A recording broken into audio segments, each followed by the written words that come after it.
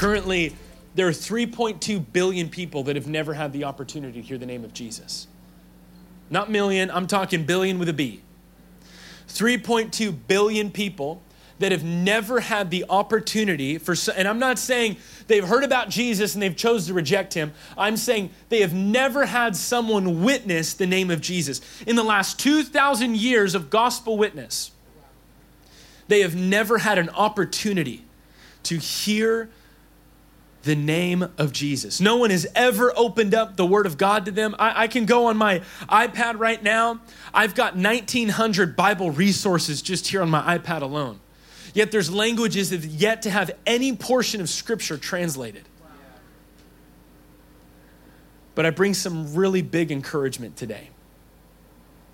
We are moving towards, for the first time in history, seeing every language on earth have a portion of scripture translated.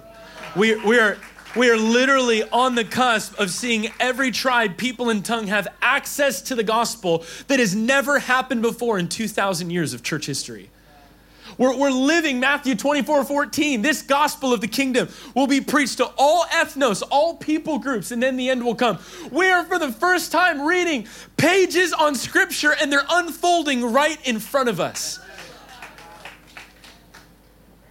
And one thing I love, and my wife and I, we get to work a lot with the next generation, a lot with high school students, university students. And we look at Gen Z. Gen Z right now, there's 67 million Gen Zers in America. It's a big number, 67 million. Gen Z is the largest generation in history, and it's the most ethically diverse generation in history. We also look at Gen Z, and you can read some of these statistics. If you look, Barna's done some research. Some of the Barna statistics, one of their research polls said only 4% of Gen Z has a biblical worldview. That means only 4% of Gen Z actually reads this book and applies it to their life. 4%. But let me give you another statistic that really encourages me.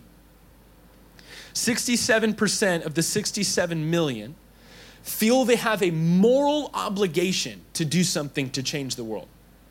So why in the last 2 years have we seen protests? Why in the last 2 years did we see riots? It's because we have the most missional generation in history. But only 4% of them have a biblical worldview. So the two things we need to give a generation is, one, a biblical framework for living. How do we have a biblical ideology around justice? And then with those 67% that feel called to do something to change the world, let's give them a vision to live for, which I believe that vision is 3.2 billion people that have never heard the name of Jesus. That's what I believe the vision is for, is the greatest injustice of all of time has been that someone is destined for hell. That when they lay their head at night, if they were to pass in the night, they would not be going to heaven, but rather they'd be going to hell. The greatest injustice is that someone's eternity would be spent separated from God. And I believe if we can give Gen Z those two things, we will see the greatest move of God in history. And I believe that America, I believe globally, we have yet to see our greatest missions movement. I look at the Jesus movement of the 70s, and I believe that was only a foretaste of what God wants to do in our generation. I look at the revivals of the 90s, and I think that's only a foretaste of what God wants to do in this generation. So my wife and I, we are believing that God wants to do something. So we're given a word. 2013, YWAM was given a word. And the word was that there were coming a day where 200,000 missionaries would be sent from America and 80 million salvations in America. Right now, there's 400,000 missionaries on the missions force, on the mission field. 400,000 for 3.2 billion. That's not a lot of missionaries for 3.2 billion. You can do the math. I was not a math major. I was a theology major.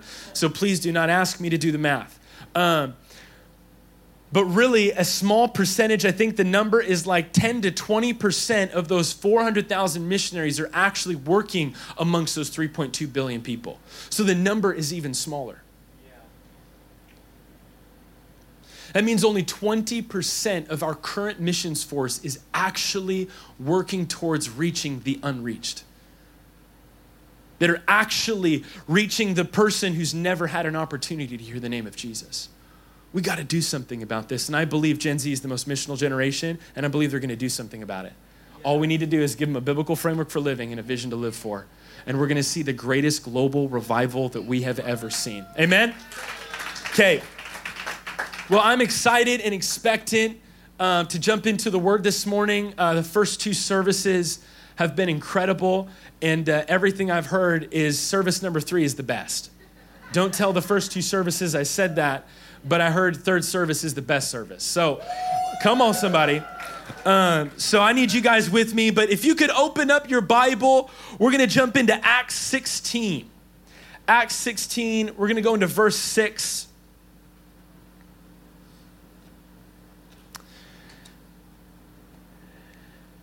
And we're jumping into Paul's second missionary journey. So if you've read through the book of Acts, you know that there's 3 different journeys that Paul has. Their first one is much more evangelistic. The second one seems to be more pastoral, or at least that's their ambition, to go and visit these churches. And so we kind of come on this journey where Paul and Barnabas, they were out preaching the gospel, doing the Jesus thing, bringing the gospel to where it had not yet gone. And they find themselves, they're back in for the Jerusalem council because so many Gentiles were getting saved that the cultural Jews who had been saved, and then you had cultural Greeks who were being saved, they had a massive difference in culture, right? So the early church was a multi-ethnic, multicultural church. It was not just one people, it wasn't just Jews, it was Gentiles too.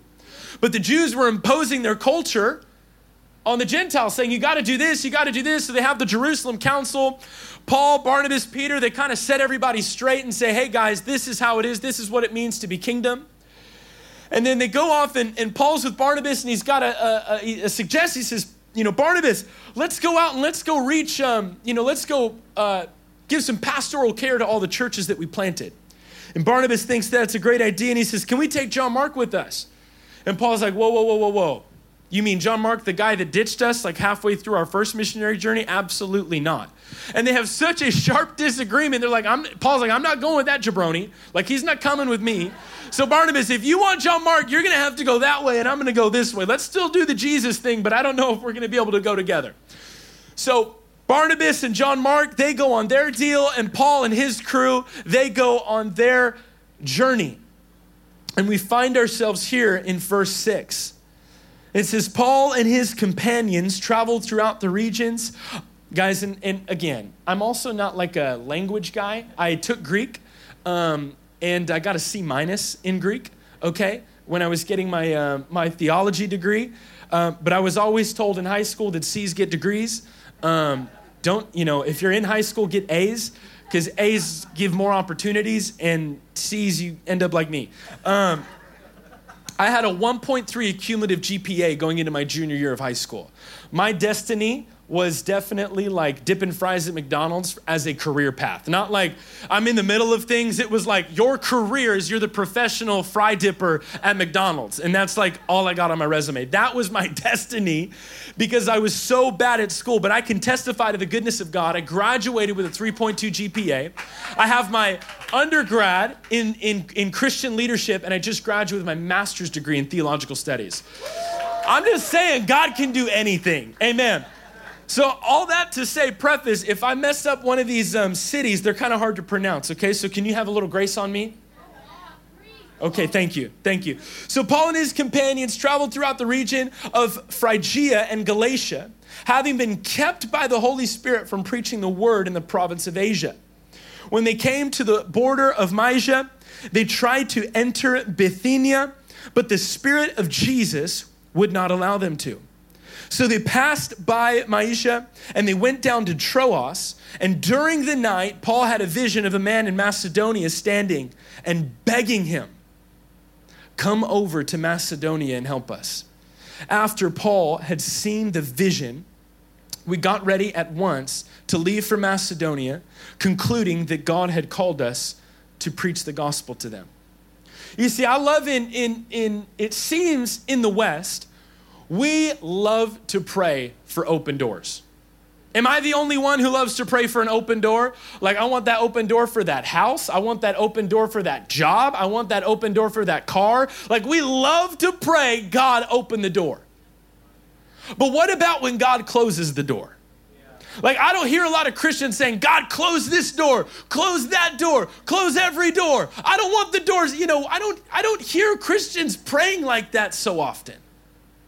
But you see, we see in this moment where Paul is on a godly journey. He's going to bring pastoral care to the churches that he had planted, right? You would expect that is a good godly thing to do, right? That's a good godly thing to do. Yet God hinders them from preaching the gospel. God hinders them from entering into a city. Could you imagine if Paul would have gotten discouraged? Could you imagine if Paul, right? Because sometimes, right, when we're so like gung-ho about what we feel God's called us to do, our ministry, our thing, our job, our whatever, is as soon as a door seems to get shut, it's like we all of a sudden go into the closet and we're like, am I in sin? Does God hate me? Like, God, do you hate me? Is that why you closed this door? Like you have hatred towards your son? Like what's, right? Am I the only one who asks those questions? Or am I in like good company? Right? Where the closed door is not an opportunity, rather it's God's judgment on us. Like I've had this belief. But if I look at scripture here, I actually look, Paul had a posture in the midst of a closed door that led to the gospel moving forward violently in Europe that would actually lead to us being able to be in this church today. Because Paul decided not to listen to the closed door, not to get discouraged by the closed door, but instead ask God, God, what do you want to do with this closed door? What is the opportunity that is meant to come from the closed door?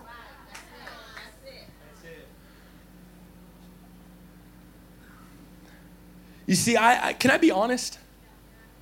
I'm in probably the busiest season of ministry that I ever have. And I'm not old. Like, it's not like I've been around a long time. I'll probably have busier seasons. But in my 28 years, I'm the busiest that I've ever been. And I could tell you my travel schedule. I've flown to the East Coast 3 times in the last week from Hawaii. Yeah. Honestly, most of that is poor administrative work on myself. Like I'm telling people. So I was in Kona. I flew out to, my wife and I were in South Africa with our family last month. We fly back. I'm home for 2.5 weeks. I fly out to Nashville, Tennessee, and I'm there in Nashville for a few days. I fly home for 3 days for my daughter's first birthday. I fly back to Nashville. I come home for 1 day, pick up my beautiful girl, my wife, and we fly here to be with you. I'm in the busiest season of my life. My wife and I are in the process of launching a community, a missions base in the Southeast. So we're doing a lot of prep work for that. There's a lot that entails, a lot of stress on our family. Good stuff. It's not bad. It's good stuff. But I notice in the busyness of life, in the busyness of building, that I find myself getting distracted. I find myself getting distracted by the hustle and bustle. And I'm in New York City, so I get it. Like, this is the city of the grind. And if you want to afford to live here, you need like 15 side hustles and pick up every penny you can find off the floor. Like, I live in Hawaii. I get it. We got expensive real estate. Rent ain't cheap. Don't even think about buying a house. You know what I'm saying? Like, it's expensive. So we live and we celebrate. And it's almost like our generation and our culture, we celebrate workaholism. We love it. Like, I mean, you look on Gary Vee's Instagram, like, how many Saturdays are you spending garage sailing? Like, you just got to make the money. Like there's just constant ways to create wealth, build wealth, while all are good things. We cannot get so swallowed up in the upkeep of our ministry. We cannot get so swallowed up in the upkeep of our everyday life that we forget the purpose of the incarnation, which was to seek and save that which was lost.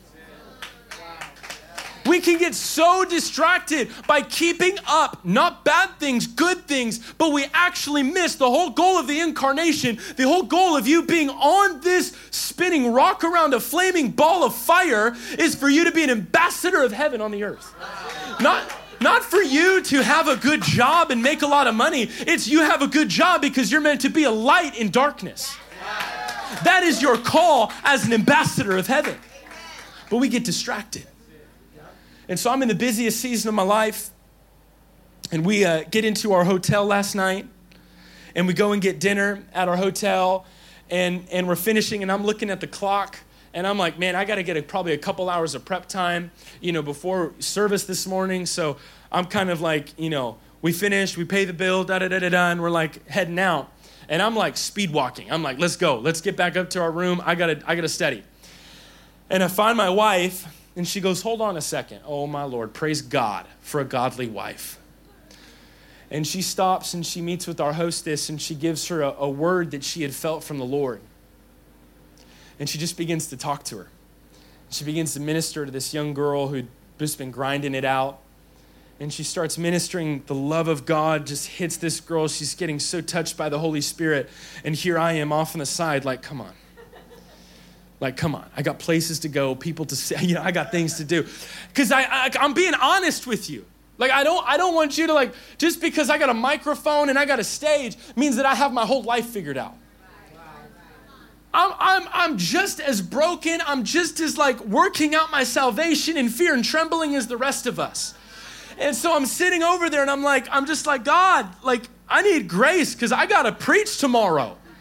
Like, and I tried to do it on the airplane, but the Wi-Fi was out and they wanted to charge me $50. And I'm like, absolutely not am I paying $50 for something I can get free at a coffee shop. And so I'm sitting there and and the Holy Spirit just so kindly speaks to me. He says, Jeff, will you just sit with me?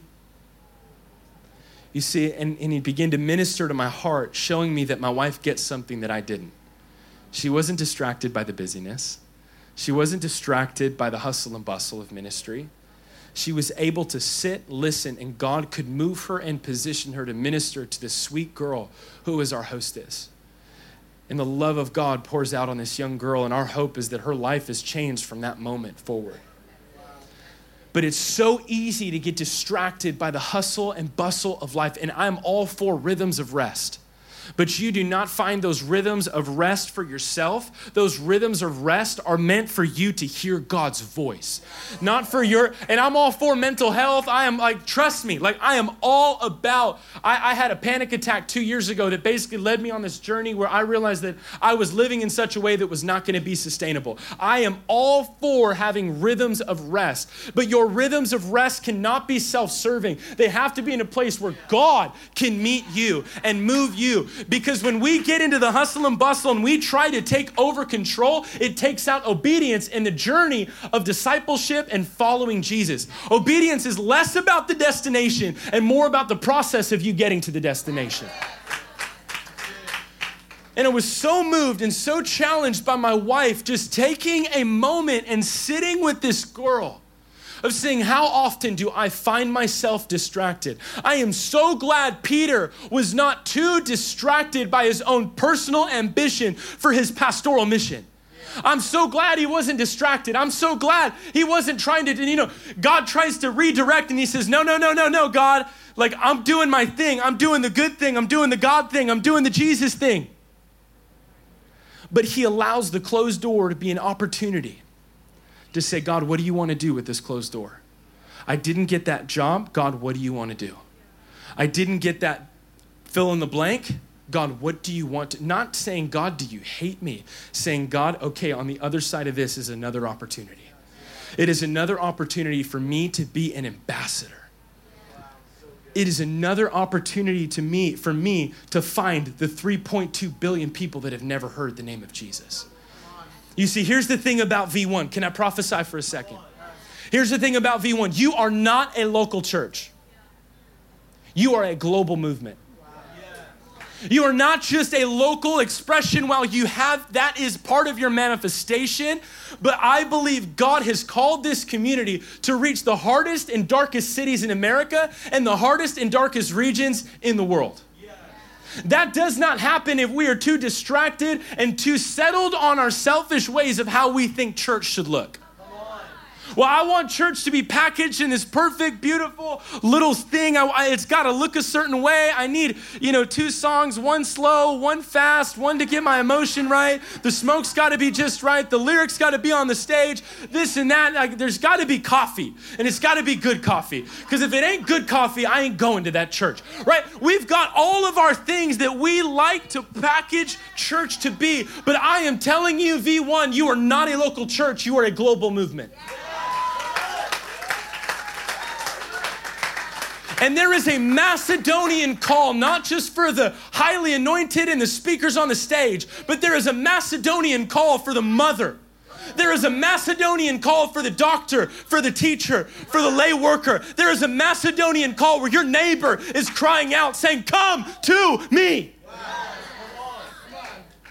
Because there is a neighbor in your community that is yet to hear the name of Jesus.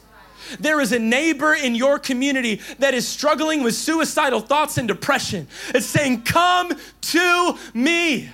I need the peace that you have found in Jesus.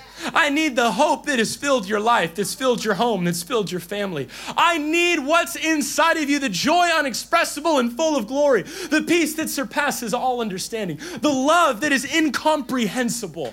I need what you have, V1. I believe New York is crying out. I believe Indiana is crying out, saying, V1, will you give us what you have? There's a Macedonian call for every single one of you this morning. And I believe there is someone crying out saying, would you come to me? But if you are too distracted by the upkeep of life, hear me. I'm not trying to come on strong. You got to do what you got to do. I get that. But if we're missing an opportunity for God to move, then we've missed it altogether. Well, I'm just waiting for the divine moment. Guess what? The divine lives in you. Make it a moment. I'm just waiting for the opportunity at my workplace that I get an opportunity to share the gospel. Oh my gosh, you've got lips, you've got feet, you've got a testimony. Come on. Don't wait for the moment. He lives inside of you. He's inside of you. He's not just in Pastor Mike and Pastor Julie.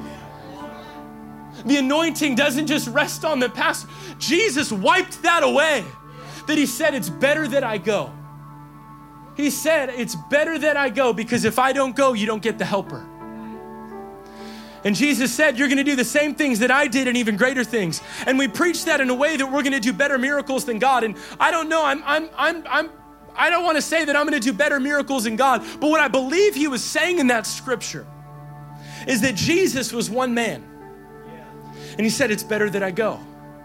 He needed to go so the Holy Spirit could possess the everys and the alls. He could possess young. He could possess old. He could possess black. He could possess white. He could possess Latino. He could possess every and all. Because we desperately need the every and the all if we're going to reach the everys and the alls. V1, would you stand with me this morning?